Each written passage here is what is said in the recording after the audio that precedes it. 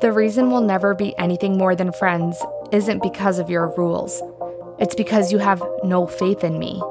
Even now, when I've survived against all odds and bonded not just one dragon, but two, you still think I won't make it. So forgive me, but you're about to be some of the BS that this place cuts away from me.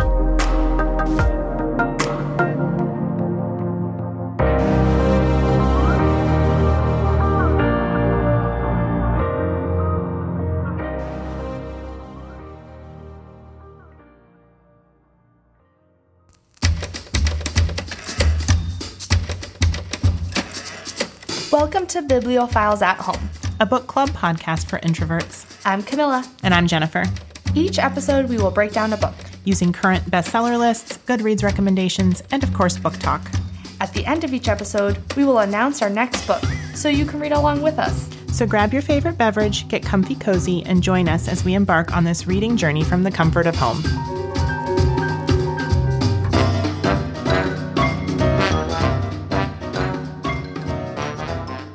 Welcome back to another episode of Bibliophiles at Home. I'm Jen. I'm Camila. And we are about to rip our hair out because we've been trying to record this episode for almost 2 hours. And GarageBand just thinks it's funny to rename the mics, split the mics, forget that the mics exist every time we turn on the computer. So yeah. Yeah, it kind of feels like a battle every time we come to record an episode. Mm-hmm. Like I'm starting to it's like Pavlovian conditioning. Like I turn onto your street and my heart starts to palpate. I'm like, here we go. Oh no, I don't want you to have that. I'm just kidding. Jen's, I think, a little bit better with computers than I am, but I'm very stubborn. So I try to figure it out on my own, and I don't really like to let Jen help me help myself. That's also I'm also very stubborn, and so I sit behind you with like my fists clenched and just wait, and yeah, because I didn't know what I was doing either. I think it was luck to some extent. Yeah, we work together. We're here today. Yeah. We're very excited to be deep diving into The Fourth Wing. That's right, Rebecca Yarros, and what a book, huh? Yeah, I mean, this is like a super popular book. It's sold out everywhere. You and I were shopping over the weekend, and we went to a few different places that sold books, and we looked for it, not to be found anywhere. No. Yeah. And it's so interesting kind of being aware of this craze and just kind of watching it from a social media standpoint. Yeah. It's so, I grew up in the Harry Potter / Twilight time period, and I remember vividly we didn't really have social media at the time, but I do remember vividly having those like midnight release parties and just,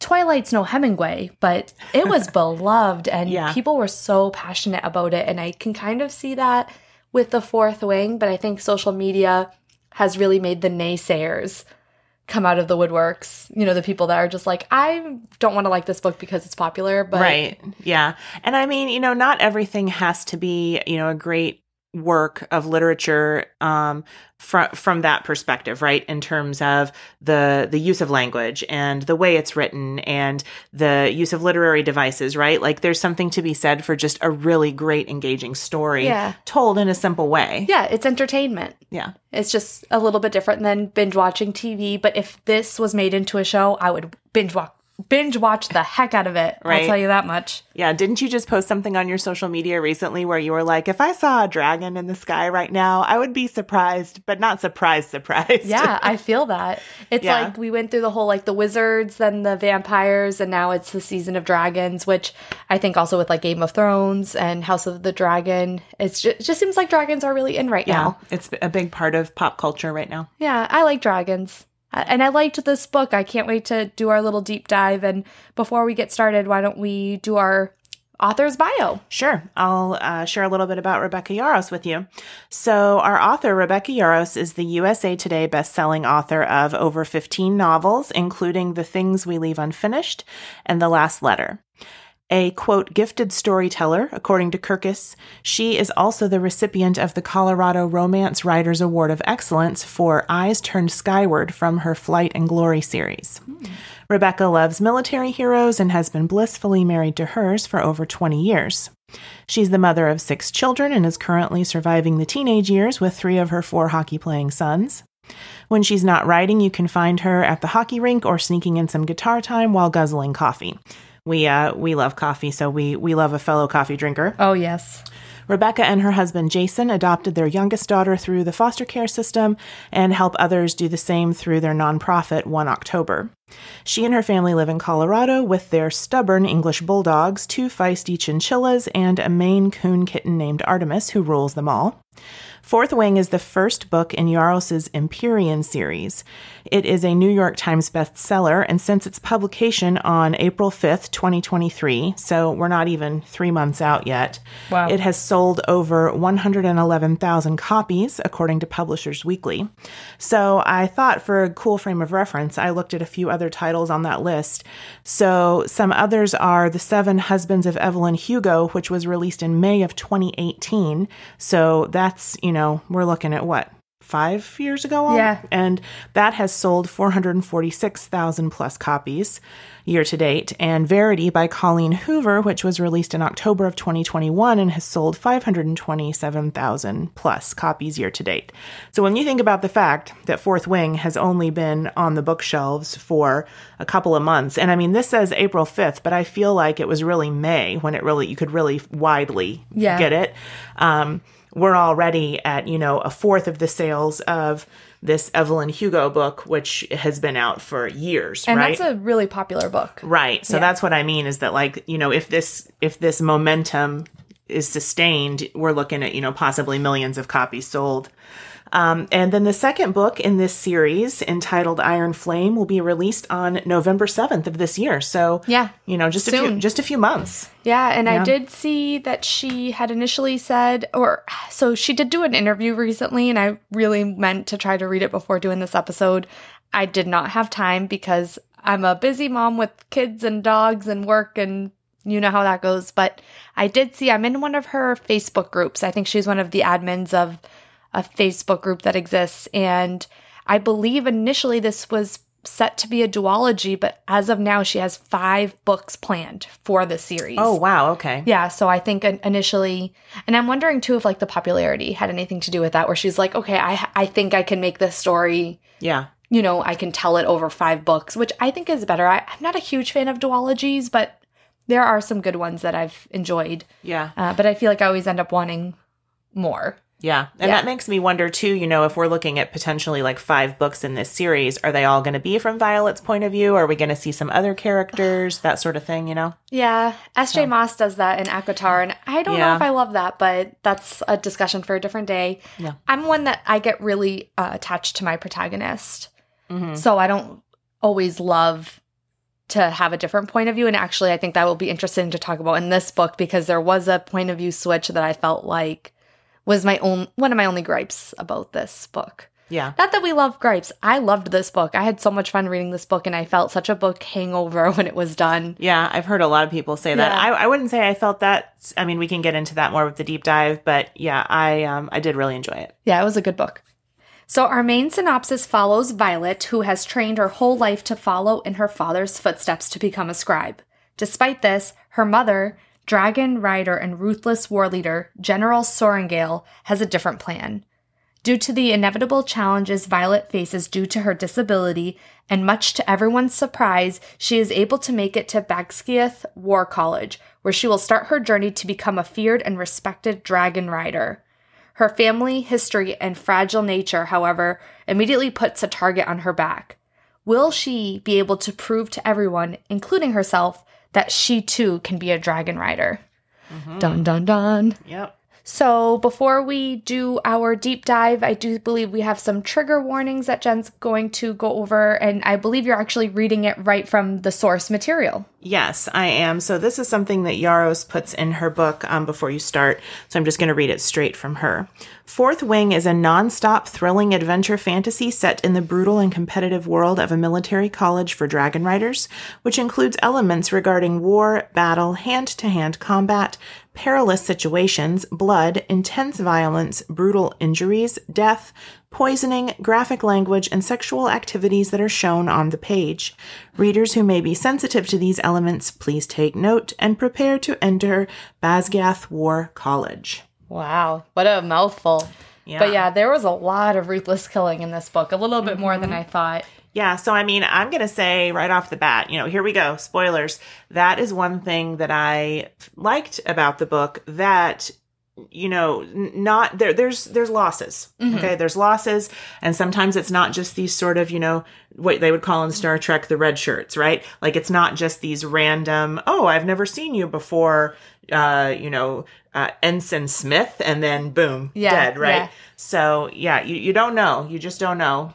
Right. Who's going to end up there at the end. Yeah. And I did appreciate that because I think a lot of authors are afraid to kill favorites. And it is a big deal when you lose a character that's beloved and that can not always be a popular choice, but sometimes for the sake of the story, you have to be willing to make those sacrifices, for lack of a better term. But I mean, this is not shaping up to be like a George R.R. Martin, no Ned Stark beheadings. Yeah. But I mean, it's not always what you expect. Yeah, and I did like that. So I'm going to be honest. I felt like this book could really be, I don't like to say compared, but I do feel like it reminded me of a lot of other stories. And to me, it almost pulled some of the better things that I liked about other stories that I read that follow similar. So like, this is kind of what I wanted when I started the Poppy War. Okay. So I don't know if any of our listeners have read The Poppy War by R.F. Kuang. R.F. Kang. R.F. Kang. I'm so sorry if I mispronounced that, which I did. I think it's Kang. It was a great book. It was well written, but I wanted more of that like school vibe, but like inter-relationship drama, not full on like this is war. Yeah, that book really rushed through the school part of it. Yeah, and I kind of thought we would have spent a little bit more time in the school. So I loved this book because that's everything I wanted from the Poppy War. Right. With dragons, which, huge fan of dragons. But, we start our book by meeting our main protagonist. That's Violet. And she's described as being a somewhat fragile person. She has this long hair that pretty much starts brown at the root and then fades to a steely metallic silver. And her mom is like, you should probably cut that. And Violet's like, no, this is the coolest hairdo that you could ever have. Well, I think she even says something about, no matter how short it is, the ends are always silver. Yeah. So. Yeah. And I thought that was a cool little quirky thing about her. And I did see in some of the groups that people are like, well, we don't really have a reason for why her hair is like that. But I'm just like, it's magic, baby. We don't always know why, Yeah. But, we kind of understand that Violet, and it's never really said outright that she has a disability, but it's more or less described as such. And there's a lot of, thoughts within the Reddit and or Facebook groups that perhaps she has a certain syndrome, if you don't mind telling us what that is. Ehlers-Danlos syndrome, which my understanding is that it is a connective tissue disorder. So people who have it tend to have hyperflexibility and instability of their joints. Gotcha. Which is how Violet presents. I mean, this is a fantasy book, so we're talking about a whole other world from our own. So I don't know that we would say that's what she has, but that is what it seems like. She has characteristics of that syndrome. Right. And her. So I think I read some things that said she had a childhood illness, but I thought in the beginning her mother was ill when she was pregnant with her. And then that was why they thought she was born a sickly child. So interesting. I just find myself thinking there's got to be something more to this, more to her physical fragility, to her hair. Like I'm just feeling that's going to be a big reveal at some point. That it all points to something else. Is sort of my thought. She's the chosen one in some weird way. Yeah, I mean that's what I think is going to happen. Yeah, that makes sense. And I didn't confirm this. Like I didn't actually go to fact check this, but I did see in some of either Reddit or one of the Facebook groups that perhaps Rebecca Yarros has Ehlers-Danlos syndrome. And so she might have kind of pulled from her own experience. Yeah. To kind of, but I think that's cool. I always like a character that has, they don't have to be, like, strength is so, it can appear in so many different ways. So sometimes I think it's so easy to attribute it to, like, just the physical. But for Violet, she really has this mental strength and this internal will. And I think those are all such strong qualities to have, and I'm glad that she well, used and those. that comes in later too, right? With the dragons, we'll talk about that. We'll talk about that. Yep. Yeah. So when we start off the story, we understand that her father, who was a scribe, has recently died, and Violet had been training to be a scribe. That was what she planned to do. There's these 4 quadrants within the military. So there are the scribes, the healers, the infantry, and the dragon riders, right? Yep. So she all along planned to be a scribe, but her mother insists that she's going to be a rider. She is a rider. She's a general. Violet has 2 older siblings. Her oldest brother, Brennan, I'm not sure. He has died at some point after he became a rider. Mira she's graduated, right? She's not a third year. Yeah, she's already in some kind of, like, not a general, but some kind of, leadership within, because her signet is that she can build wards. So she ends up being someone that they use, like, as we find out that all these wards are failing, she's being sent over to repair them. Repair them as we, so basically, like, this country or this land, Navarre, I guess. I was kind of saying Navarre in my head. That's another thing, guys, is, like, this is a really new book. So I don't even know if Rebecca Yarros has come out with a pronunciation guide. Probably not. We're just going to wing it. Yeah, we're just going to say it how we think it ought to be said. Yeah, absolutely. And, just as a side note, I think that she's been blown away by how popular this book is. Yeah. Good for her. I'm happy for her. Yeah. That's awesome. Yeah, but I'm sure over time there will be, like, those ACOTAR lists that circulate because everyone's kind of saying something different, and there are a lot of different other names and pronunciations that I'm sure, like, every location has a unique name. We're going to butcher every single name during this episode, so please don't mind us. So what do you think her mother's motivation was for having her become a dragon rider? Do you think it really was nothing more than just, we're dragon riders, you're an embarrassment to me? Or do you think her mother has some knowledge of the fact that Violet is going to have these special abilities, that there's something special about her, and that's why she wants her as a dragon rider? What do you think? I kind of think her mom is testing her.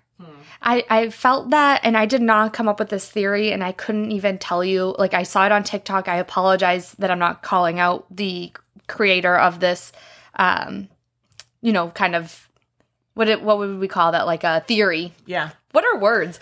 But her theory is that, so basically for Violet to earn her spot in this school, her first challenge is to cross this parapet. Right. Which is, like, this very thin stone bridge with, like, no, a lot of kids fall off. They don't even make it past. Right. It's like 18 inches wide or something. Yeah. Your daughter was like, that shouldn't be a big deal. My 15-year-old daughter was like, I could do it. And I was like, sure you could. Yeah, right. I'd be dead before my second step. Yeah, exactly.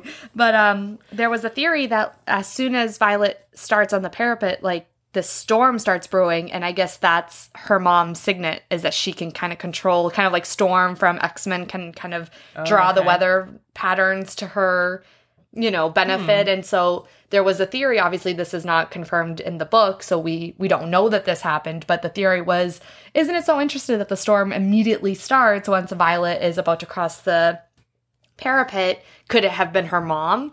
So that got me thinking that maybe she was testing her to see if maybe her mom does think that she has an extra ability, but maybe her mom is also gonna just push her. Maybe her mom was trying to kill her. Maybe her mom was trying to kill her. Who knows? It doesn't seem like a lot of these parents, as students start to die, like, some don't even come to recover the bodies. Yeah. Like, they're buried. It's almost like it's hard to know, is it because they are so devastated, or is it, like, shameful that their child couldn't make it through? Yeah, it could be a little bit of both, I suppose. But before we even get onto the parapet, we have this really nice scene with Mira, who's trying to basically talk General Sorrengail out of this. Please don't make Violet do this. She's not going to make it. And the general's like, nope, she's got this. But in order to help her, Mira kind of gives her this like really beautiful dragon scale like armor. Yeah, it's like a vest or something that she took the scales from her own dragon and had them somehow magically shrunken down and then sewn into the vest. Exactly. Yep. And that, and then she also gives her some boots that have a little bit more traction control so that she has a better chance of crossing the parapet. Right. And in an act, a pretty selfless act, you know, because it kind of seems like you get to this school and it's every man for himself. People do not make friends. They make allies, and those allies are, as long as they're beneficial. And not for and I mean, it's even honor. allowed for cadets to kill each other under certain circumstances. Like there are some restrictions, like during certain activities, it's not allowed. You're not allowed to attack someone while they're sleeping. But during their combat skirmishes, they're allowed to just kill each other. Yeah, they have to earn their spot. Yeah, they're not going to be given their spot. But you know, I think this says a lot about Violet. She sees that the young girl in front of her is probably doesn't have like the right shoes to make this crossing, and so she is going to, you know, basically share her shoe. They end up exchanging one boot, and she makes her first friend, which is, how do we pronounce that? It's like I think it's Rhiannon, because I mean, it's spelled like Rihanna, but then it has O-N at the end. So Rhiannon or Rhiannon. It reminds me of that song by Fleetwood Mac. Or is it just Stevie Nicks? Doesn't she have a song, Rhiannon?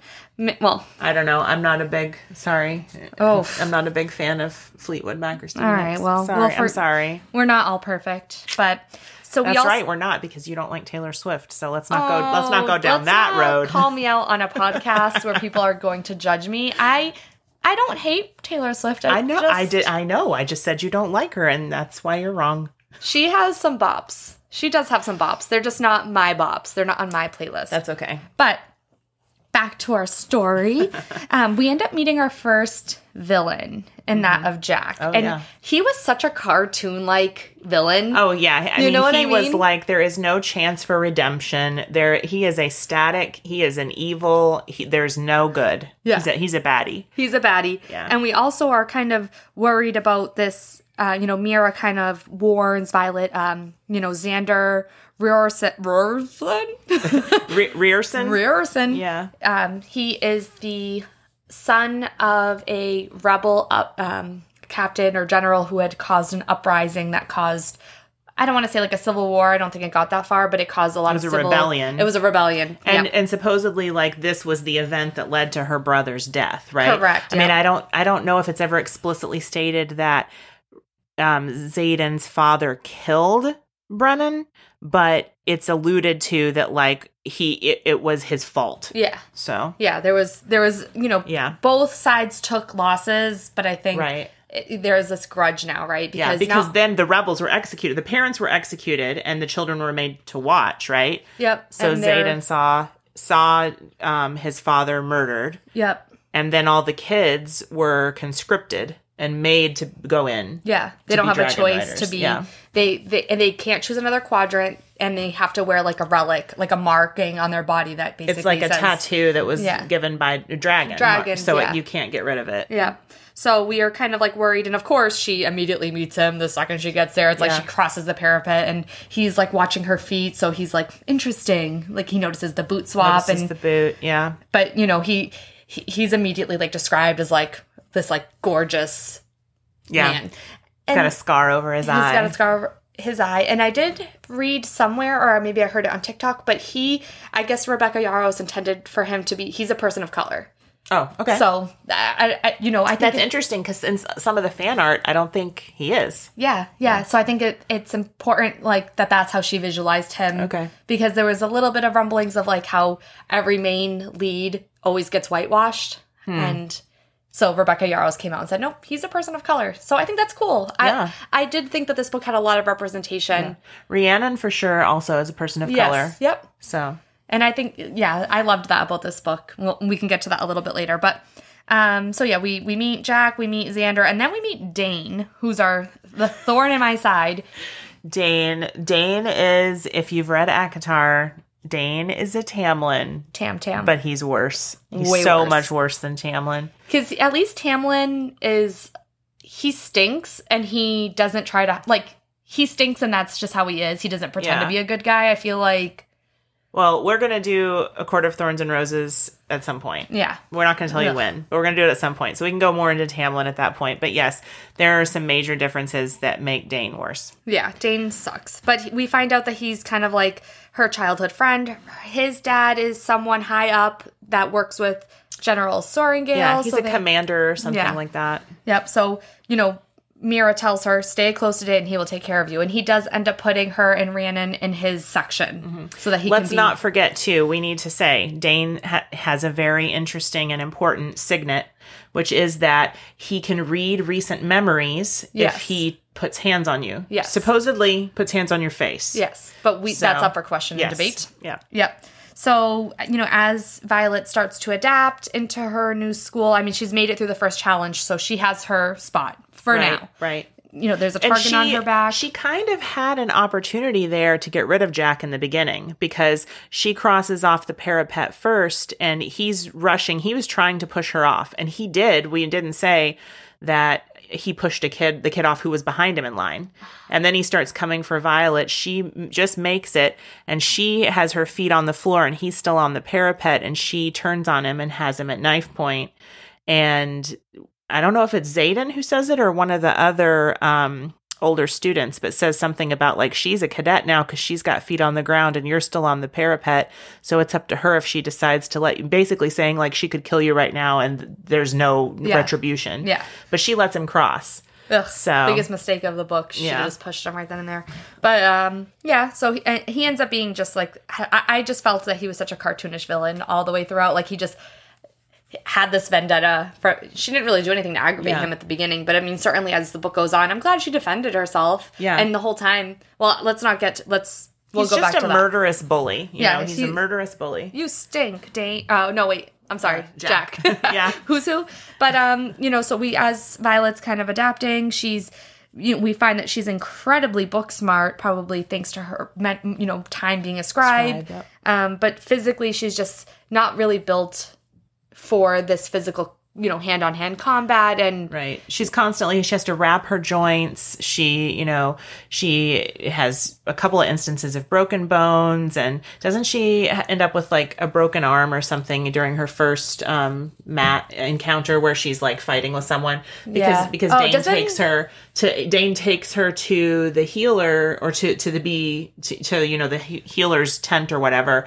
And they're going to, quote unquote, mend her, which is like, magically fix her broken bone. And he's like, no, don't. This is how we can get her into the scribe's quadrant. Yeah. The whole time Dane is like trying to find any excuse to get her out of the riders. Quadrant. But so I think it's her first fight with Imogen.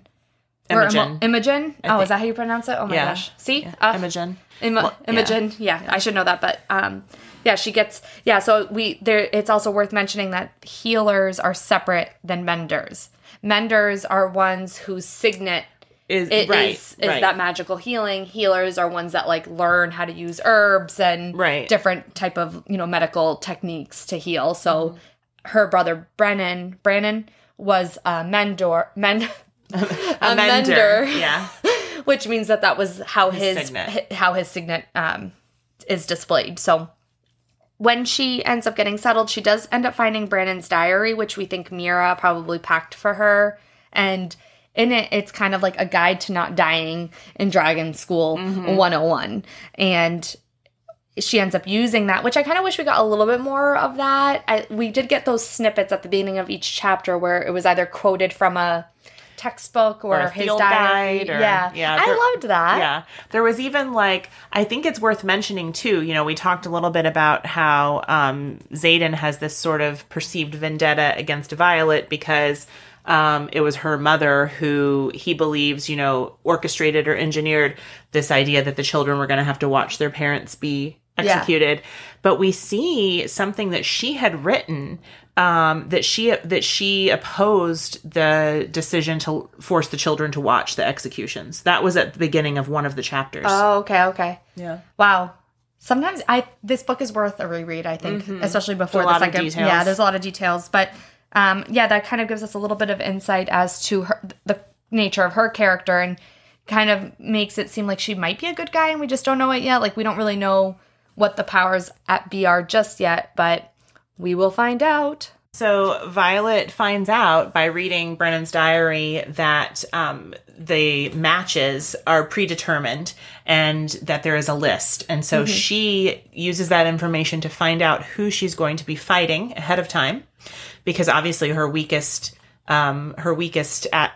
part is hand-to-hand combat. Yeah. In terms of her weakest ability is hand-to-hand combat. So she uses that and poisons people ahead of time. Yep. So not poisons them to kill them, not even poisons them to permanently injure or sicken them, but just enough so that she has the upper hand and can win these matches. Yeah. So she's using her strongest asset, which is her brain, to kind of, use her working knowledge of poisons. Again, she's kind of doing it in such a way that she's slipping under the radar, and it really isn't super obvious, like, what's happening, right? Except to Xander. He's like... Zayden. Yeah. What is going on? It's okay. The names some of the names are like normal names and some of them are kind of weird. So yeah, it's hard to keep them straight. But yeah, so it's he figures out pretty quickly what she's doing, and she does win the first few matches, but then she ends up having the timing off on some poison that she gives to a girl. So she's not even able to make it to the match because she can't walk a straight line. So she gets paired up with someone else. Is it Imogen that she gets paired with? Is that when she gets her butt kicked? Yeah.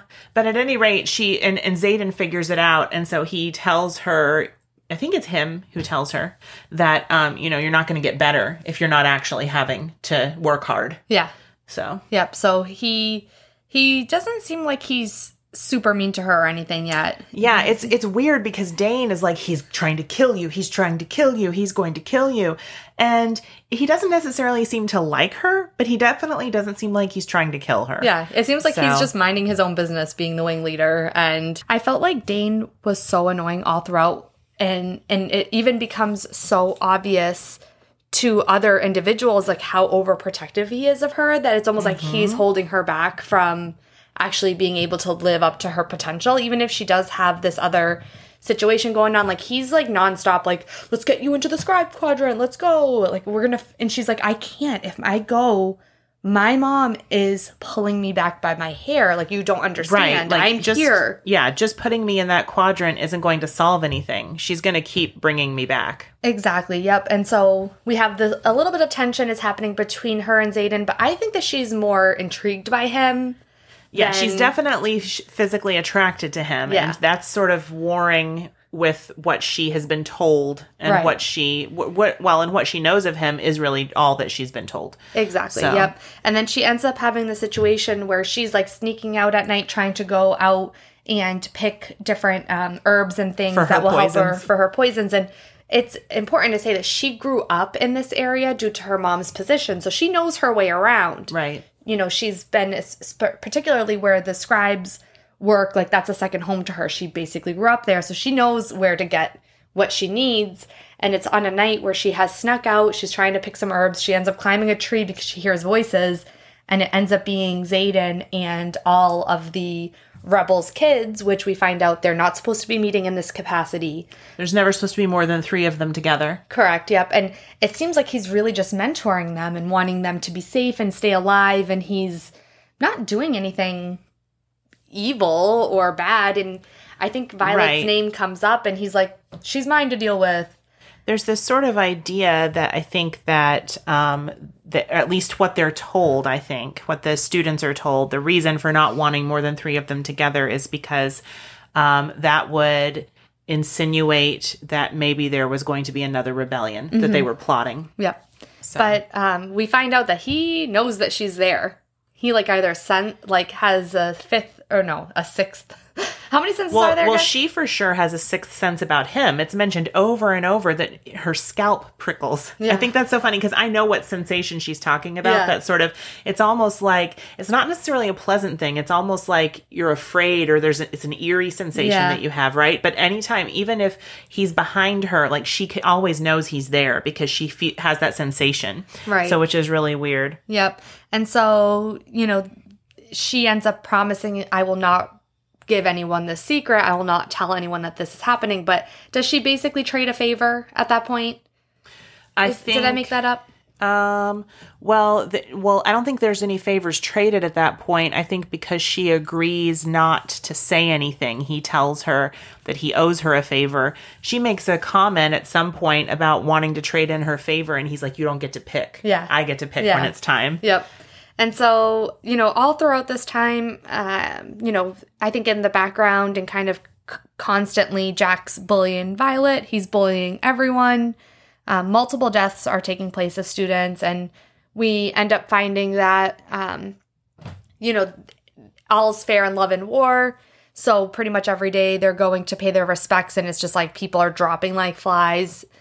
We end up having a few deaths, particularly around the threshing. But before we get there, we have to, kind of talk about their preparation. So we know that they have these challenges. The gauntlet, right? The gauntlet's the big challenge, because that's sort of like how they show that they are physically capable of mounting a dragon, right? Yeah. So it's a big deal. They get, they get like 9 tries or something before their official time is recorded. Yeah. And so Violet goes through this challenge, and the very last part of it, which is basically an exercise in how to climb up the dragon's leg to get up on their back. She cannot do it. Yeah. So she has, up until the point of when this is the final, we're going to record your time, you have to finish it, or you don't get to do the threshing, right? Yeah. She still hasn't completed it until they get to the final one. Yep. And they're also learning a lot in their classes about dragons, and there's basically like a list of all the dragons that are currently looking for a rider, and we learn a little bit about Tarn, who's one of the oldest and biggest dragons that lost his rider at the same time that Brennan died. Mm-hmm. Brannon. And he's not on the table to take a new rider. He's not looking. Yeah, he has not offered himself up as willing to bond. I do think we want to say a little bit about the gauntlet. So the way that Violet is finally able to make it through the gauntlet is that she uses her dagger, because it's almost this like completely vertical climb at the end. And she uses her dagger to sort of like stab into the side of the wall and then hoist herself up. Yep. And people think she's a cheater because that's challenged, by the leader Amber. of the third wing, right? Isn't that Amber? I think that's her name. She and Dane obviously had some sort of a relationship the previous year, but she's, I think, I can't remember if she's in third wing or not. Maybe she's a third year, but at any rate, she's not in fourth wing with Xaden and Violet, and she challenges it, and she cites the rules that anything that you bring into the gauntlet with you is considered a part of your person, and so you can use it. Yes. So they count it as fair. Yeah, they count it as fair. Yeah, I think I was kind of going to like the practices versus like the school that was happening. Oh, sorry, no, that's okay. That's totally fine. I think that's a great segue. It just kind of shows like we're not only are we physically preparing to meet the dragons, but we're also mentally preparing to meet the dragons. We're learning about that dragon rider bond. Right. That literally is life or death. If your dragon dies, you die. And if you die, your dragon may die. I think that's a little bit ambiguous at that point because we know dragons have had other riders. Yeah. So. I think it depends on how deep the bond goes. Like the longer you've been with it and been with the dragon has a big part to play. And I think also how your signet manifests can also affect the level of your bonding. I don't know. I mean, I feel like maybe that's true. I think the one thing that I took about the signet was that it's the dragon channeling their power through their rider, but the way it manifests has more to do with the rider and their their internal abilities and their strength and that sort of thing. Right. Yep. You're totally right. I think that there's a little bit of a room for interpretation there as well. And I'm sure as we get through the books, we'll learn more about that dynamic. But so the gauntlet happens. We do lose a couple of beloved characters during the gauntlet. Not that I remember their names because there were so many of them, but there was one girl that was like pumped. She's like, I've been training for this all my life. And she was drops. Like Auralee or something like that. I can't remember. I'm sorry. May she rest in peace. She didn't make it. She didn't make it. She was so pumped to be there and, she didn't make it. But I think that just goes to show that even the people that have been preparing their whole lives, basically trained up as children because they knew they were going to be riders, they're still at risk here. There's, you never know when it's going to be your time. But And even before the threshing, there's also the presentation. So where the riders, or the hope-to-be riders, go before the dragons, just for the dragons to just look at them and decide, do I think that you're worthy or not? Yeah. Do I think you're worthy to try to bond with me? Yeah. And they lose a couple of cadets during the presentation. Yeah. Pryor, who's like super indecisive. I think the dragons are like, no, you're too wishy-washy. Burn him to a crisp. Yeah. And then Luca, who is so snotty and won't shut up. Yeah. They fry her too. Yeah, that was wild. I'm like, wow, Yeah. these dragons got no chill. So that's what I was, like, it's interesting that the dragons can bond so strongly with humans, but they're also sort of these like aloof, almost a little bit cruel creatures who are like, you're not worthy, you're out. Yeah, absolutely. And I felt like it was interesting because some of the dragons really liked Violet because of the armor that they could smell Mira's dragon on. So they were, her. So she's at one point like, they're approaching me, because it was almost like you avert your eyes, you do not approach the dragon, you respond when the dragon has and it even varies between species, right? Because it's like the reds, you do this, the greens, you do this. So that was part of their preparation as well. Yep, and this whole presentation ends up happening, and we find this little elusive gold dragon. Feathertail. This Feathertail. Which not much is known about them because they never bond, they're never seen. But for some reason, one of them shows up at the presentation. It's tiny, and so there's question about whether it can even be ridden because it's so small. Yeah, and so we kind of, and the kind of running joke is like, gosh, hope that dragon doesn't pick me, because what am I even going to do with it? Yeah. And of course, at that point, I'm like, that dragon is picking Violet. Of course. As soon as I saw that dragon, I'm like, no one wants that dragon. I knew it. Yeah. But I didn't know how that was going to pan out, which I loved the tension in this scene. So let's go right into the threshing if we can. So we get to the threshing. Basically, it's this... Basically, all the students are dropped in this field, and they have to kind of roam around until a dragon approaches them. But and they Violet can kill each other. yes, they can kill each other. That's what I was going to say, is that I'm pretty sure Jack has made it no secret that he plans to try to kill Violet during the threshing. Right. And so she has that on her radar while she's trying to find a dragon. Yep. Yeah. Well, I think it's also important to say that the rider to available dragon ratio is off. There is way less dragons available to bond than there are cadets. And for example, we have a second-year cadet who didn't get bonded his first year, so he has to repeat his whole year and hope that this second threshing, he will be chosen. Right. So there's this whole dynamic of you don't really have that much choice in the matter if a dragon's going to choose you or not. We also want to say the second and third years are watching, but they are not allowed to intervene. Nope. So if they see a dragon's going to hurt somebody, if they see that the cadets are trying to hurt each other, they are not to intervene. Yep. They're just bystanders. But they're watching. Yep. Yeah. And so we end up having this whole scenario take place where immediately Jack and his cronies are on the hunt for our little beautiful gold dragon. They feel like it's upon them to kill this dragon. Like, clearly these guys do not understand respect. Like, what I understand is that the dragons are not commanded by humans.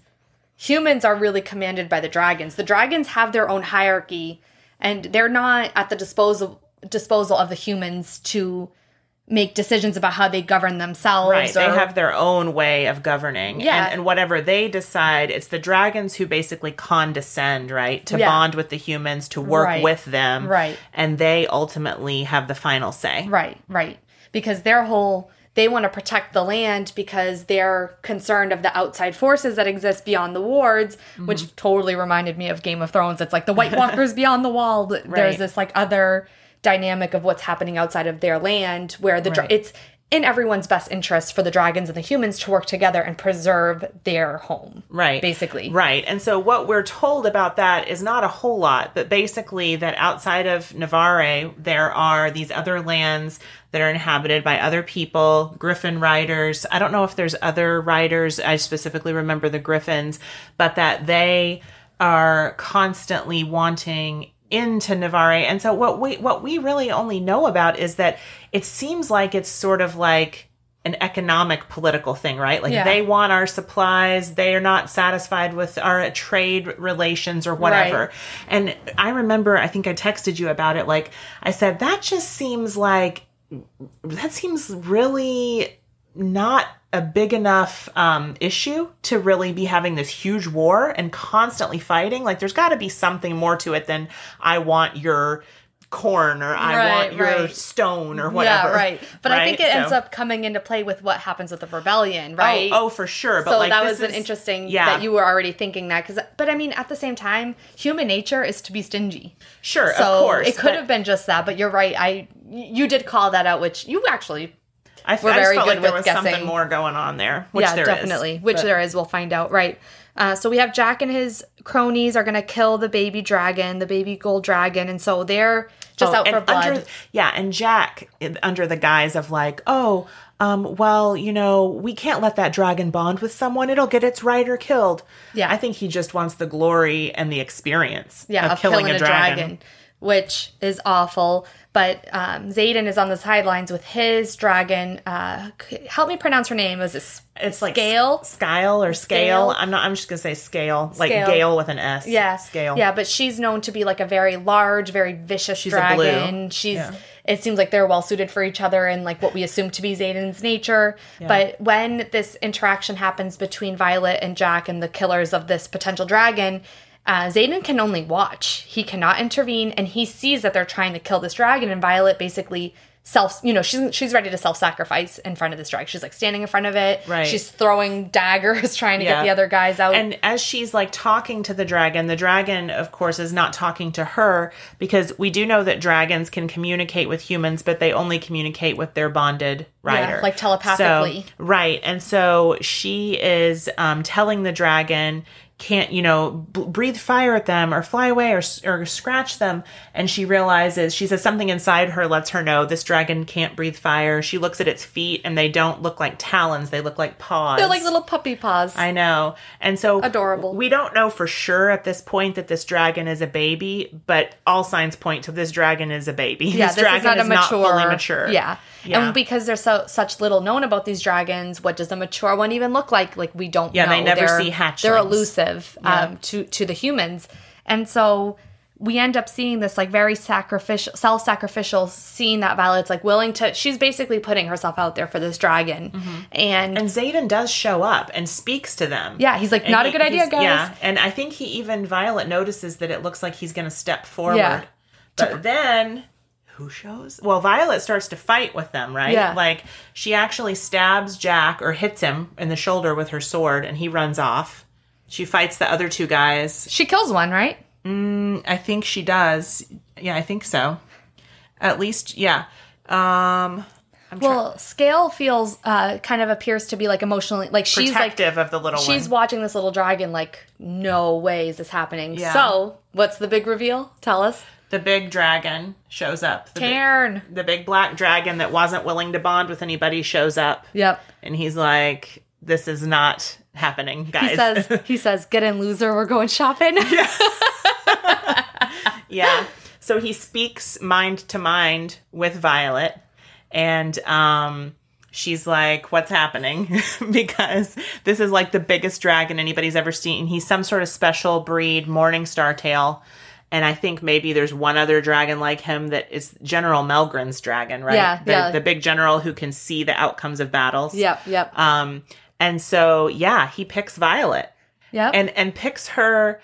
I don't know if it's at this point that he says it, but he specifically tells her later that, she keeps lamenting that, like, I'm not strong, I'm weak, I can't do this, why would you want me? And he says, first of all, the dragon's choices are not up for human, you have no say. Yeah. You don't understand our ways. Yeah. And he says, if you think that strength is only physical, you're sadly mistaken. Yeah. And he calls her Silver One. Yeah, he calls her Silver One. And he also, it's worth noting that even before they're strongly bonded, he takes such good care of her. He won't let her fall. She falls off and he grabs her. Like, we see that another rider falls off their dragon and that's it. They're just not bonded. The dragon was like, you fell off, not worthy. Yeah, right. But he is like extremely protective of her.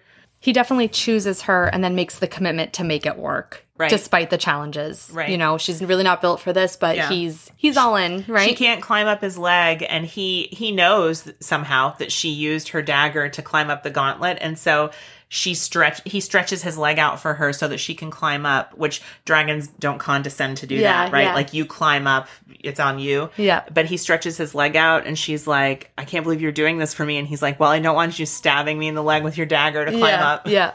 And he's using magic to kind of hold her in place so that she doesn't fall. So he seems like a stand-up guy, this dragon. He's committed to her. Yeah. And then I thought was a big plot twist is that she's not only going to bond to one dragon. Yeah, the little golden one starts talking to her, and she tells her, don't you know you're only supposed to talk to your bonded rider?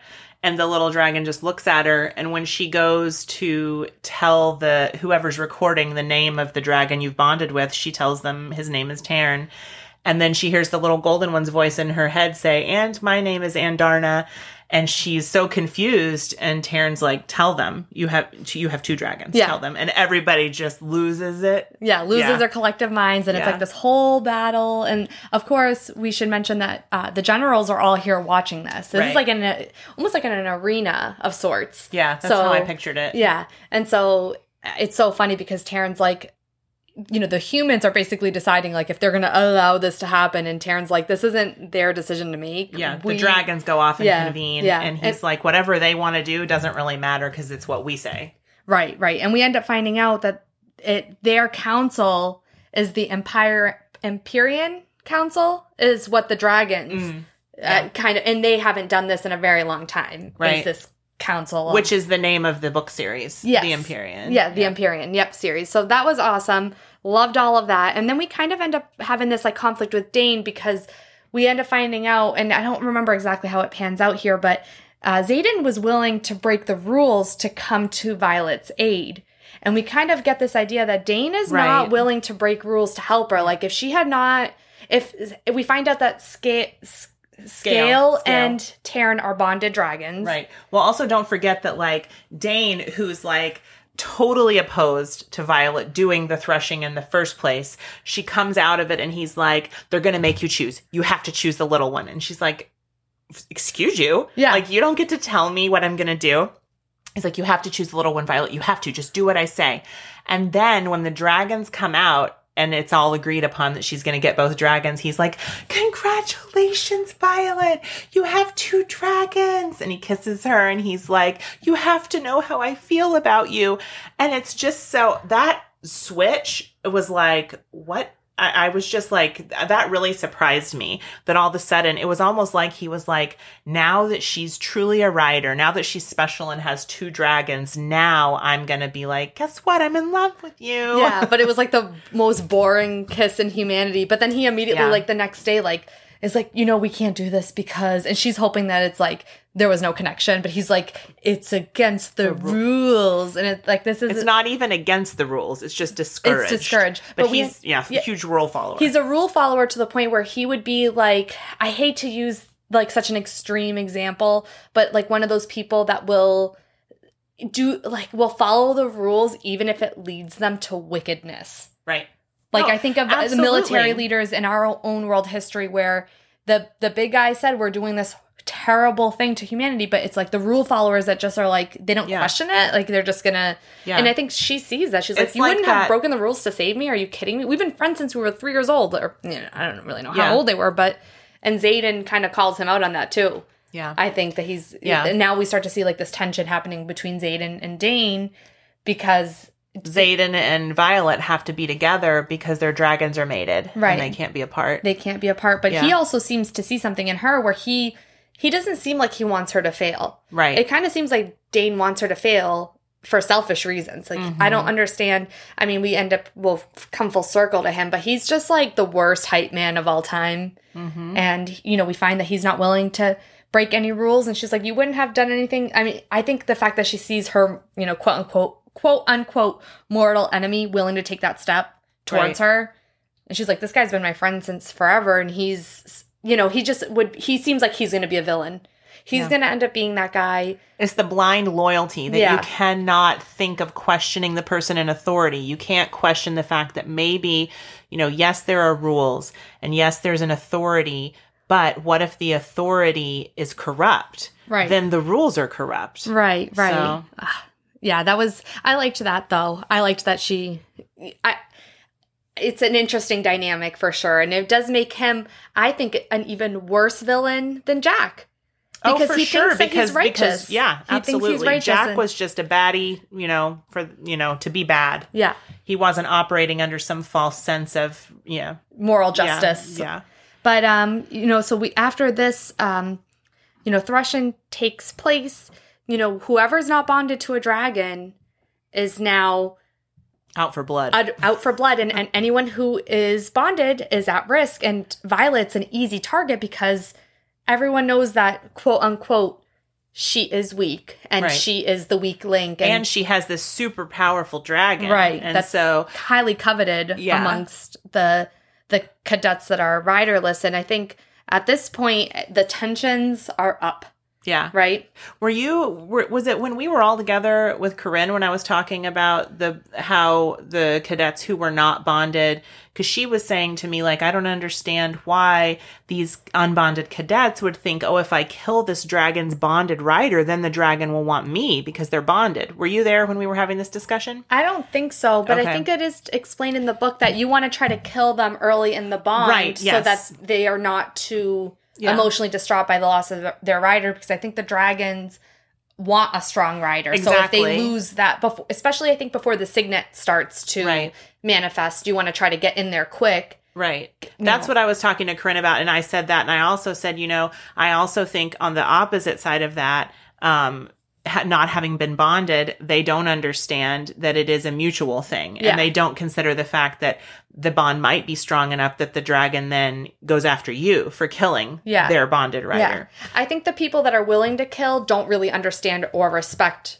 the hierarchy that dragons hold. What the relationship is supposed to look like. Yeah. It's the people that would try to abuse their dragon and then I think probably not have a good relationship. But that hasn't been explored too much yet. I'd be interested to see if that can be explored a little bit more, like what happens when a dragon truly has a corrupt rider, or as the series progresses, if dragons have to make a choice that doesn't coincide with their rider, what happens then? I think that's going to be a really important, especially once we get towards the end of this book and we can kind of talk about the bigger conflict that I'm sure will take place over the entire series. It just will be interesting. I think we see a little bit of it, although we don't get insider knowledge with what we're about to talk about with how Violet is a target.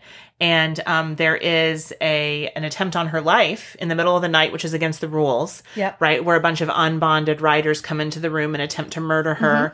And it's Xaden and Taryn who rescue her. Taryn wakes her up with their mental bond, and then Xaden shows up and rescues her. But we find out that attempt was spearheaded by Amber. Yeah, she's the one who was holding out a grudge because of getting through the gauntlet by what she thought was unfair means. So funny how the rules only work sometimes. Right. I think that she was jealous. Right. Maybe. But to the effect of, a rider choosing to do something that's against the rules, I think we see a little bit of that there because Xaden brings it before the school authority. Yep. And Amber is brought forward. And we're able to know for sure that it really happened through the memories of the dragons. And because the dragons can see, Amber's dragon can see what happened and he shares it with the other dragons. So we see that, her dragon is bonded to her and doesn't want her to be executed, but he recognizes that she has broken the rules and this is the punishment. Right. And it's so crazy to me how Dane immediately questions Violet. Doesn't believe Violet. He's like, get up there and tell him, because it's Xaden who brings it up. He's like, this is what happened. And Dane's like, there's no way. There's no way because she is in a position of authority. She would never do that. That's against the rules. And Violet's like, yes. And he wants to touch her to see her memory. And he almost goes to touch her without her permission. And she doesn't want him to because he'll see Xaden's secret that more than 3 of them had met. Yep. So there we see Dane overstepping. Yeah. And I think that we should even take us, if we can, just a beat back, that when she's being attacked in her room, we see a display of our little dragon's power that she stops time. Yeah, so there's that whole element of we don't really know much about what power this breed of dragons have, these feather tails, and this just crazy thing happens where time stops, which allows her to kind of finagle her way out of this scenario while Xaden gets there to also rescue her.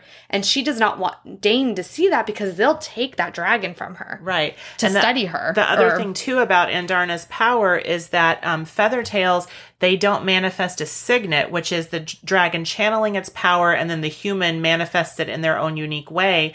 That power is Andarna's power that Violet is able to use. And so it is possible if Violet's not careful, she could drain and kill Andarna by using her power. Or she could burn herself out. Yep. There's that element of like, if you can't control that. And there was another book that had that same type of burning yourself out. Oh, Throne of Glass. Later on, there's this whole idea that if you can't control the power, you can burn you run the risk of burning yourself out. Sorry. There's a book series, which I've never read this series, but there is a TV show that goes along with it, The Magicians. Oh, I heard of that. And so there was this idea that like if you used magic too much, or if you used a certain type of magic too intensely, you would burn yourself out. You would basically like separate your soul from the rest of yourself and become something called a Niffin, which was just like this like pure magical being that like had no soul, had no conscience. Oh, I feel like will be very relevant in just a couple chapters in this book. But so we definitely have a lot of tension here. And I think here is where we start to see the slow but steady disintegration of Dane and Violet's friendship. Good riddance with this dude. But, at this point, we know that Violet's at risk. Xaden does not want her to die because we find out that because of the bond that their dragons hold, anything that happens to Violet will affect Taryn, will affect Scale, will affect him. So they're all like, their lives depend on each other in a way that's scary for all of them. Yeah. So he appoints Liam as a bodyguard, who I love Liam. I love Liam. He was a good character. And so Violet starts training harder than ever. And what I really liked about this is that Xaden and his, for lack of a better term, group of rebels, even if they don't love Violet, they respect him enough that they really come alongside her and do protect her, right? Imogen is training her. She sees over time that she's getting stronger. She's not having as many injuries. She's definitely developing these skills. So she's starting to carry the weight of being a rider in a different way. Like she's starting to feel like, hey, I can do this. I'm a force to be reckoned with. And she's not great at riding at this point. A little bit later, we'll see that there are some modifications to be made for her. But I think it's important that at this point in the story, too, she has tasks that are assigned to her. And for her, she's going down to the where the scribe quadrant is and doing some kind of like grabbing scrolls and doing some kind of chore, for lack of a better term. Yep. Again, I kind of keep saying that. But there we get our character who knew her. She's a deaf person. And I thought that was really cool how they're using sign language. But it also felt like I loved how it wasn't, she just showed us that happening. So I was like, wait, she signed? I had to kind of go back and read it a couple times. I'm like, oh, they're using sign language with each other. And I thought that was so cool. I loved that. My daughter's deaf, so, we're learning sign language as well. So I felt like I loved that. Right. I loved that, and she did some different, she really did a lot of different types of characters, different backgrounds. I know we are not touching on everyone during this particular episode just because there were so many, but I do feel that she did a really good job of portraying individuals from all walks of life, and I thought that was really cool. But, while she's down there, her and Liam end up accidentally seeing a scroll, which shows them that wards are failing, but they're not being led, when they're doing their, like, War Games Council type of class. Right. Strategy, yeah. They'll usually discuss recent things that have happened so that they can kind of, like, strategically learn how to respond to those things, but they end up finding out that they're not really hearing exactly about everything that's going on. Yeah, they're not being told exactly what's happening, or maybe like the severity of the issues of the wards failing. I think I want to bring in just one little thing that is going to come up later. When Violet, back in the very beginning, when she has to go to the Dragon Riders Quadrant, she had packed a lot of things to take with her. As a scribe, she loves books. She wanted to bring these very special books. And there was a book from her childhood that was of fables. And she really wanted to bring this book of fables. But her sister's like, you can't take all this stuff. You're going to fall off the parapet with this huge bag. Yeah. And so If you hear something in the background, it's raining here. I don't know if you can hear it or not, but we've been having some serious storms. So anyway, she looks for this book in the library and can't find it. And she's super confused because there should be a copy of every single book that they've ever had in their society. And the history of this library. Yeah, and it's not there. So that is going to come up again. So I just wanted to put that out there about the Book of Fables. Let's just take a moment. That's nice.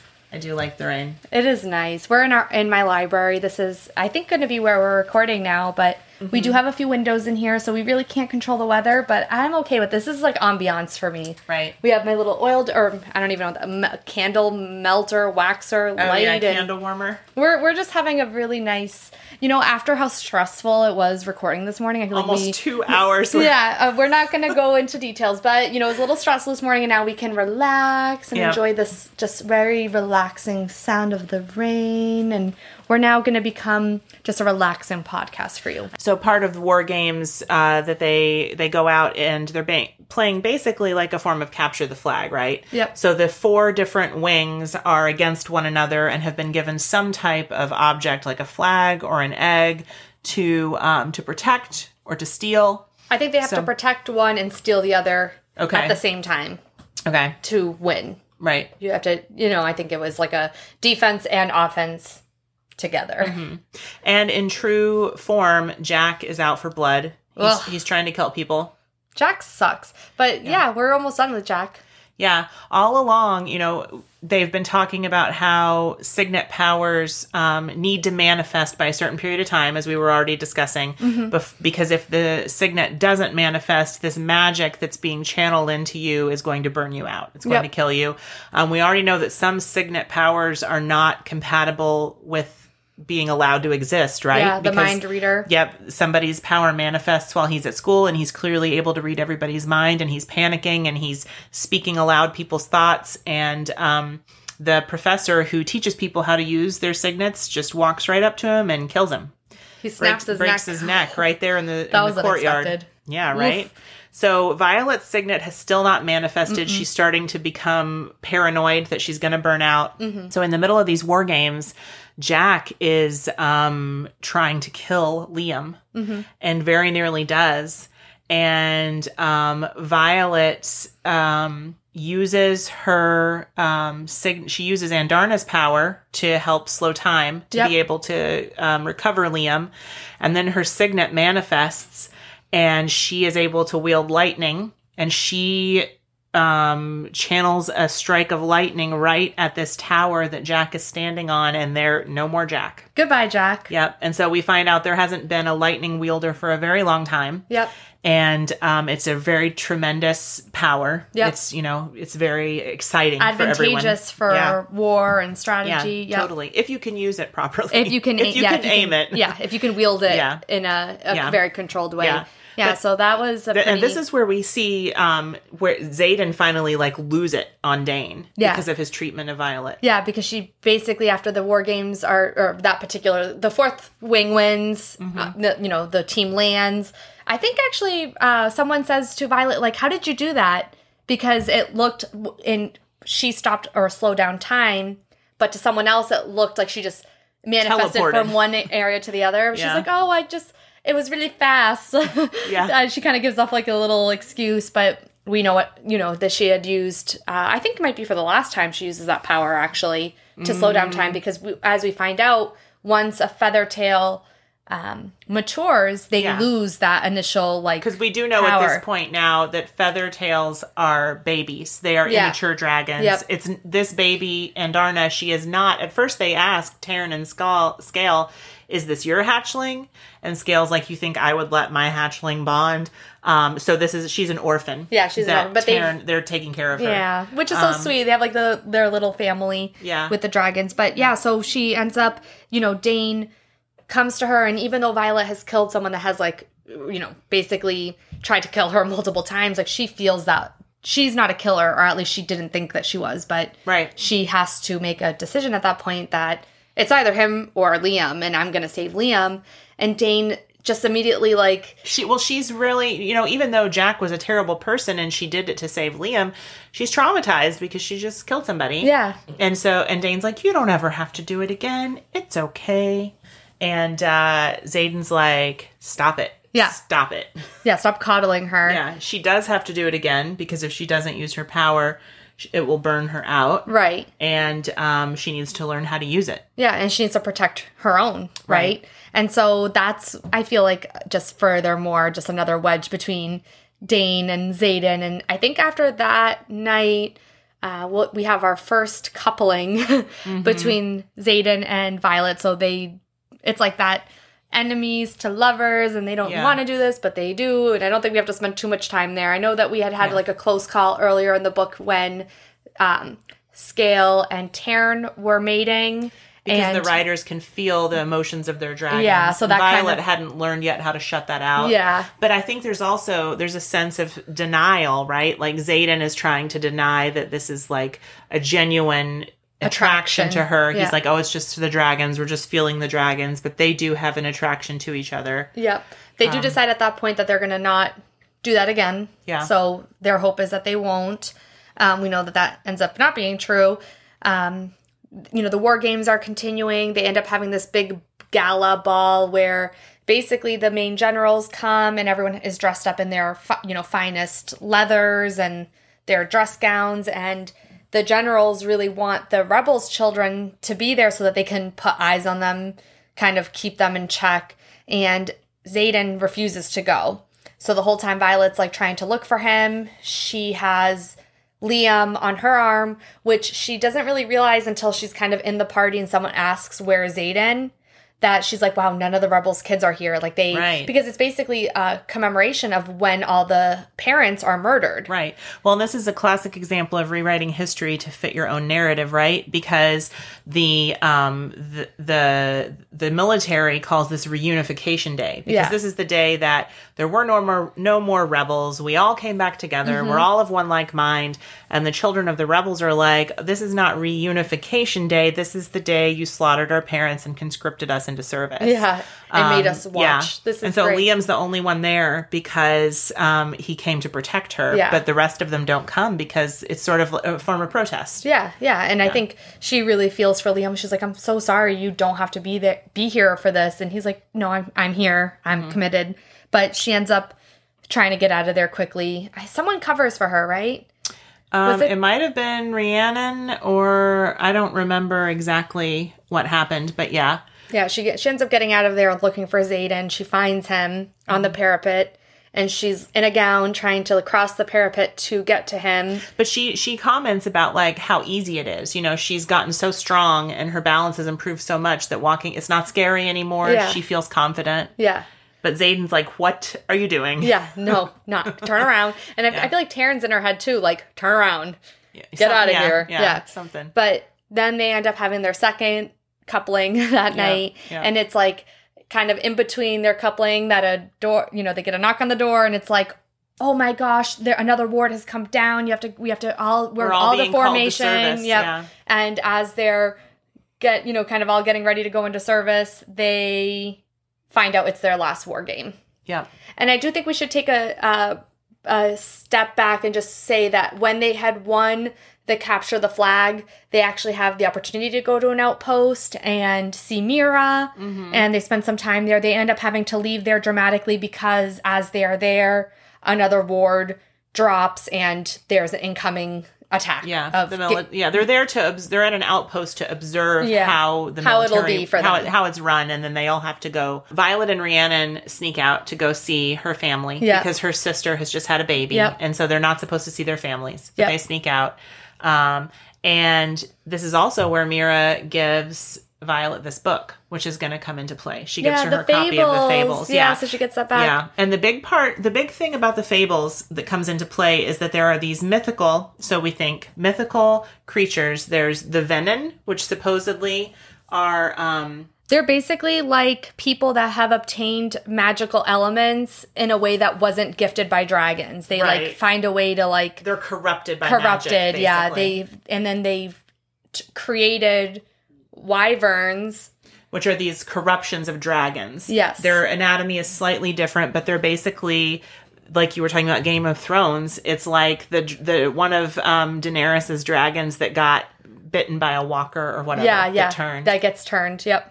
All right, so we are at this final war games where they all thought it was an emergency. They've been called down, and they find out they're each going to be sent to various outposts. And then when they get there, they'll find out what their objective is. Yes, and here we have a little bit more tension between Dane and Xaden and Violet. Right. Xaden basically, kind of as the leader of the wing, says, all right, this is who I'm taking with me. Right. I'm taking Violet, who was supposed to go with Dane. Right. And Xaden has been sent to, I think we're going to call it Athbane.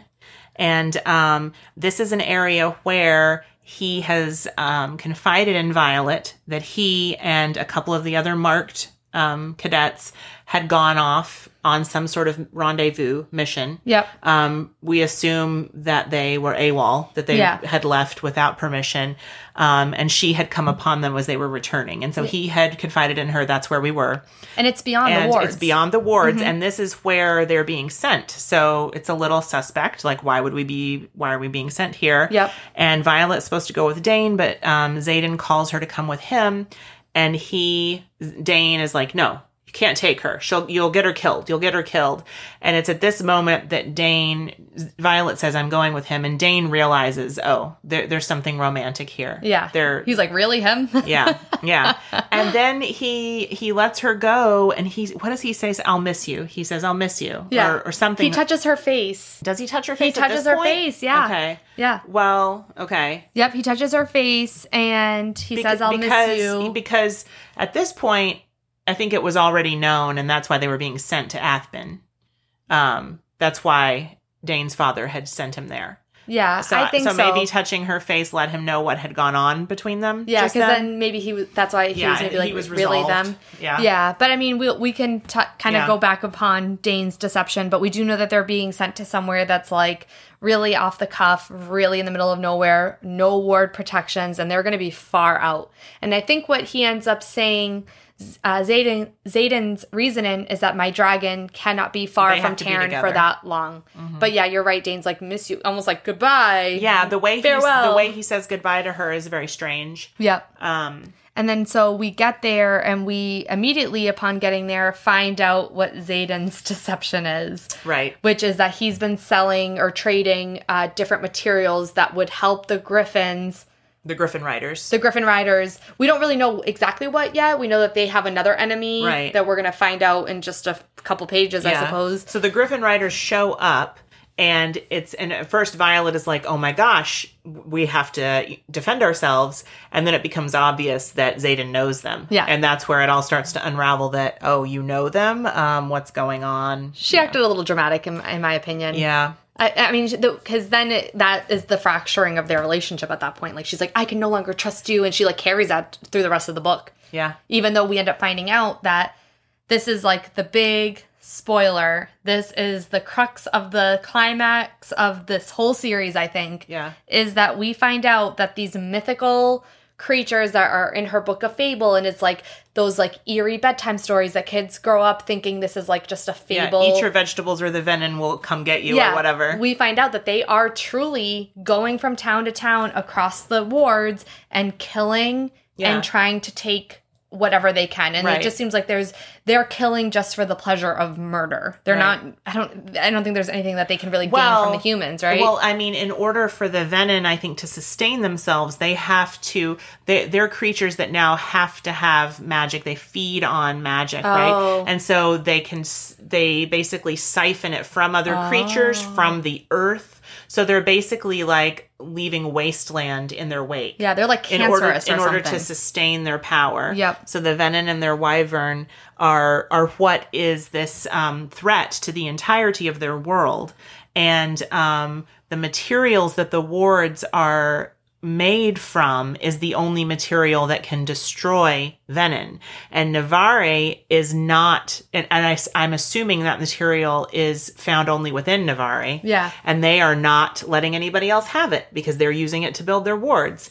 And so Xaden is trading with the Griffin Riders because they are just at the mercy of these evil creatures. Right. They're ruthless. They're murderers. It's not like you can reason with these people. They have bloodlust, and they're just the epitome of evil. And we find out that his dad was trying to bring awareness to this problem. And the whole concept of these rebels was basically them trying to fight the venin, and Navarre's like, nope, that's not a real threat. And basically, we find out that the scribes have rewritten history. So we find out that this power of the scribes is that what they choose to be history is what history is. And that with that comes great responsibility. They have literally rewritten history and have they've excluded this major threat that will come for them all. Right. Totally kept thinking of Game of Thrones with the White Walkers, and Jon Snow's trying to convince everyone. And it's like, no one wants to believe that these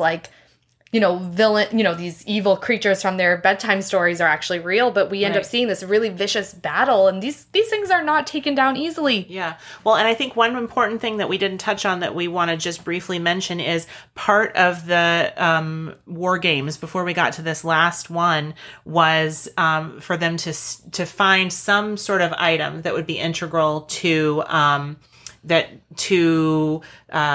war strategy, right? Or that would be most valuable to their enemies. And so they break in to Violet's mother's office and steal a map off the wall. But when they do, they find this dagger there that has some sort of inlay or something. It's like a gemstone, right? Something, yeah. Like a ruby or something? Yeah, and I don't think they take it, but Violet sees it. Perhaps they take it, I can't remember. Point being is that material is what will kill venin. Yeah, it's like the dragon glass from Game of Thrones. And so it is at this point that Violet realizes that her mother knows. Yeah. Her mother knows about the existence of the venin and the wyvern, and obviously because she has this dagger to protect herself from them. And so it's not that her mother is part of it's being hidden from her. She's part of the cover up. Yeah, she's part of the conspiracy. Right. And she has one that Xaden made her or had made for her, right? Right. And so that is part of this sort of, I think Violet is feeling torn because she realizes that Xaden has good intentions, but she can't get over the fact that he's lied to her. Right. But then she finds out her mother's also been lying to her. Right. And so it's like, where does my loyalty lie?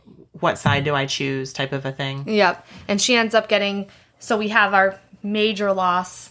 Right. We lose Liam here. Yes, this battle between these magical evil creatures. Yeah. And the wyverns, I think, take down the dragon, and he dies because his dragon's dying. So we kind of see that, like, how deep that bond goes. And we kind of see that the venin have the ability to create multiple wyverns, so you can kill one venin.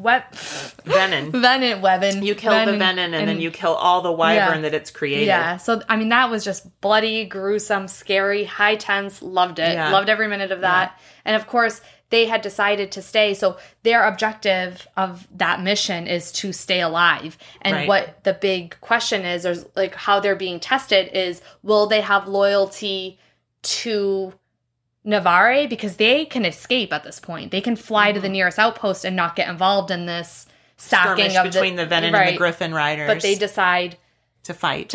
And that in that choice, they cannot go back to Navarre. Right. Like, they are making a choice. They're rebels now, basically. They're rebels now, basically. Yeah. Yep. And we also, Violet is stabbed by one of the venin, which is, there's poison on the weapon. Dagger. So she's been poisoned.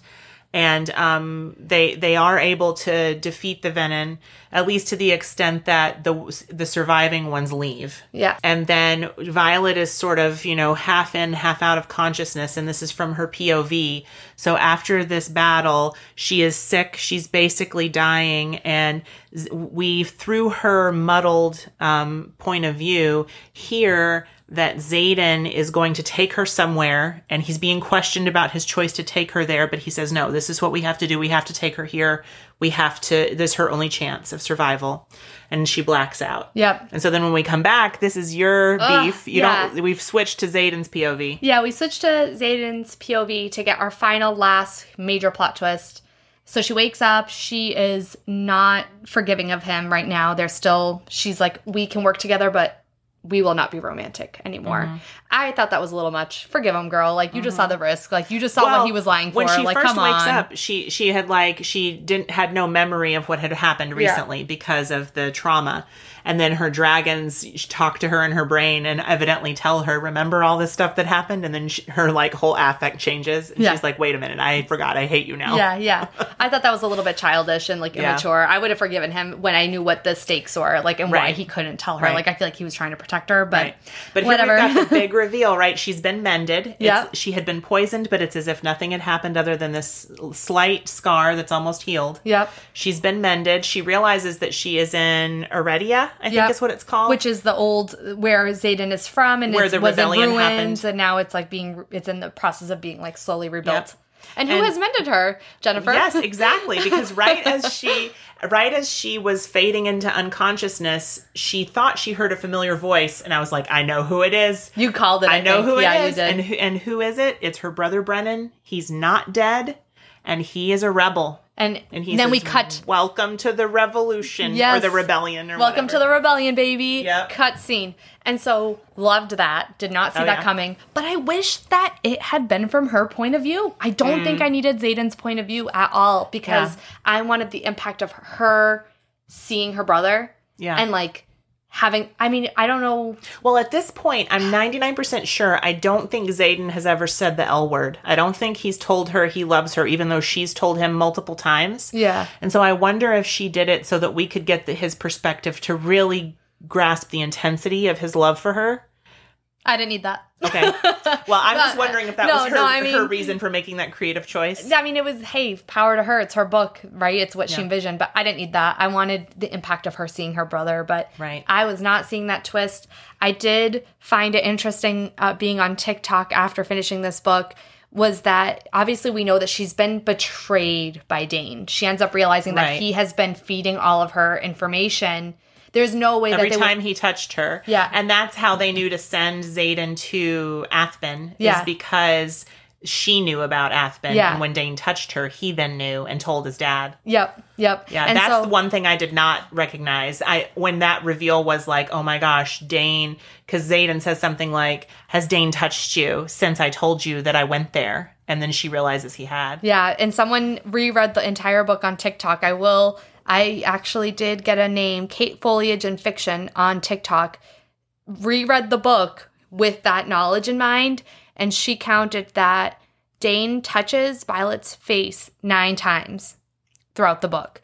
He thought better of it twice, so he went to touch her and then pulled back, and then he touched her body 24 times. So she ends up realizing that she would not be aware that her thoughts were being read. And maybe there's even, I don't know if it's this TikToker who created the theory or if that was something you said. Maybe he doesn't actually need to touch a person's face. Maybe that's just what he's told people so that he could really just touch you anywhere. Right. Because he has like some different type of security clearance. Yeah. He does not care about his friend. I hope he gets his comeuppance, because he was this is the disconnect between Tamlin, right? Is that at least Tamlin, despite all his pettiness, he does care what happens. He does care what happens in the end, you know? So Dane, I don't think Dane cares. Dane's a jerk. Yeah. We don't like you, Dane. No, he was dirty for that. I didn't. Yeah, that when I actually thought about how many times he might have actually been like using her, like just no regard for her as a person, and it's so violating to have someone like go into your brain and like read your thoughts. I wonder, but he's a weapon, whereas the other guy that's mind reading can't live with that, right? Signet. Because you have to touch. Like, I think the idea that like you can just read anybody's thoughts at any time without having to touch them it's too invasive, right? Yeah. It's too much of a security risk. But I wonder how much of Dane's attitude is something that has developed over his year at the school before Violet was there with the discovery of his signet, because he's obviously so important and so valuable because of it. Is that some sort of, pride that has developed and that has changed his personality? Yeah, because he does say, like, this place will show you who you really are. Right. Yeah, so now we know that Edward Cullen would not have survived in this universe because he was reading everyone's minds left and right. But yeah, there you go. That was the fourth wing. That's the fourth wing. We probably missed things because this plot never stopped. There was something new on every page. It was just like information overload. Did I love it? I sure did. It was a really good book. It was very entertaining, and I really liked this book, and we could probably just go right into our rating. This episode's going to be so long. Yeah, I know. So long. Sorry, guys. I hope you're still with us. So I gave this book a 4.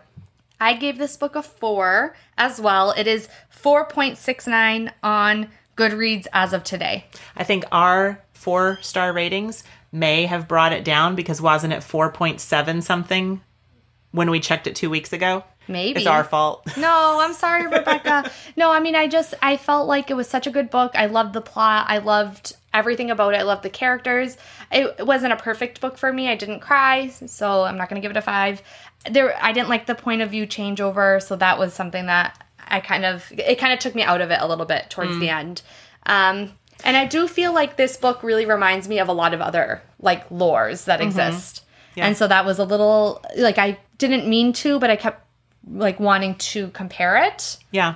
And sometimes I feel like I wonder if the hype can impact how you react to it, because I wonder if I had not heard anything about it and I had read it, I wonder if I would have had a stronger reaction. I mean, I liked it very much. But when you hear all these people saying things like, oh my gosh, this is the best book I've ever read. It's so amazing. I was thinking about it for days afterwards. And then you read it and I'm like, yeah, it's really good. I can't necessarily say I identify with those things. Like I haven't been like thinking about it constantly.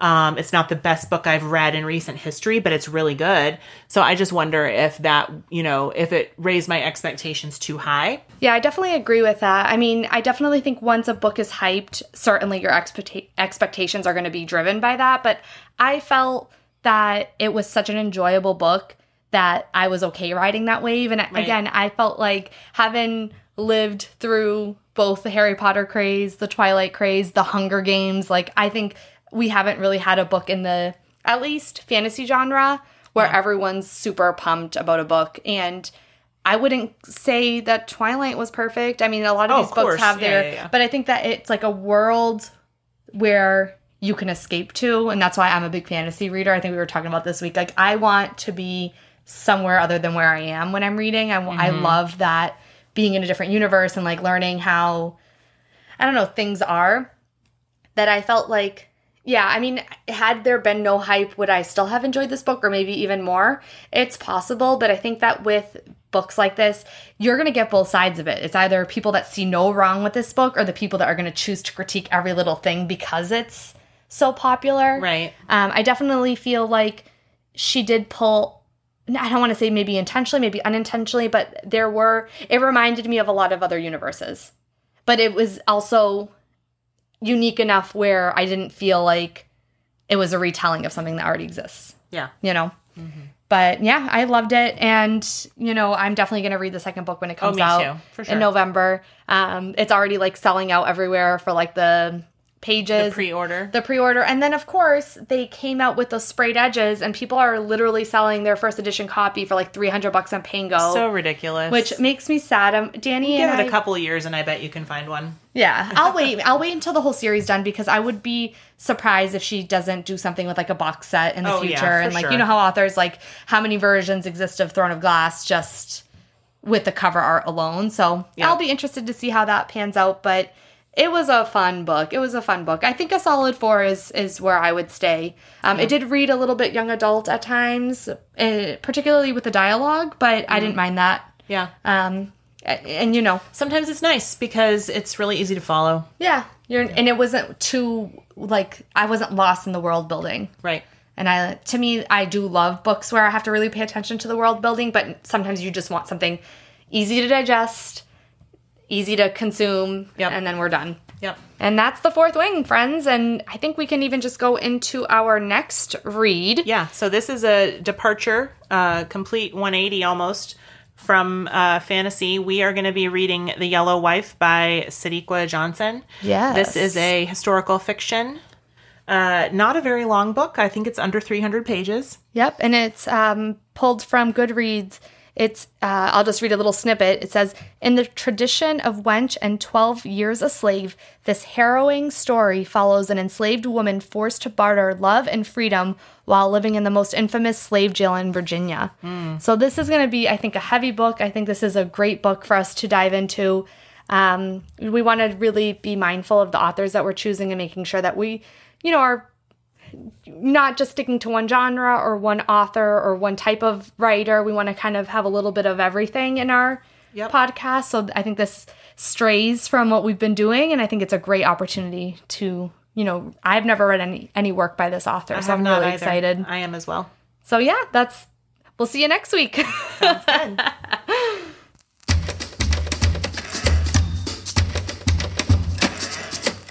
Join us next time when we discuss The Yellow Wife by Sadiqa Johnson. If you liked what you heard, don't forget to like, share, and subscribe wherever you get your podcasts. Follow us on Instagram at Bibliophiles at Home. Send us recommendations for books you'd like to hear us review at bibliophilesat@home@gmail.com. I'm Jennifer. And I'm Camilla. Until next time, happy reading.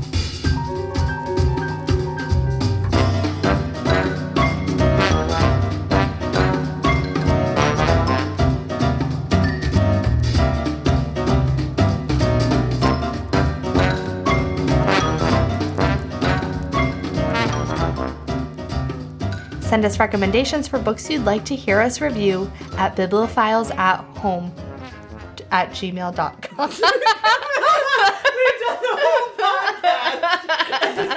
Oh my gosh, I'm sorry. Okay, let's try again.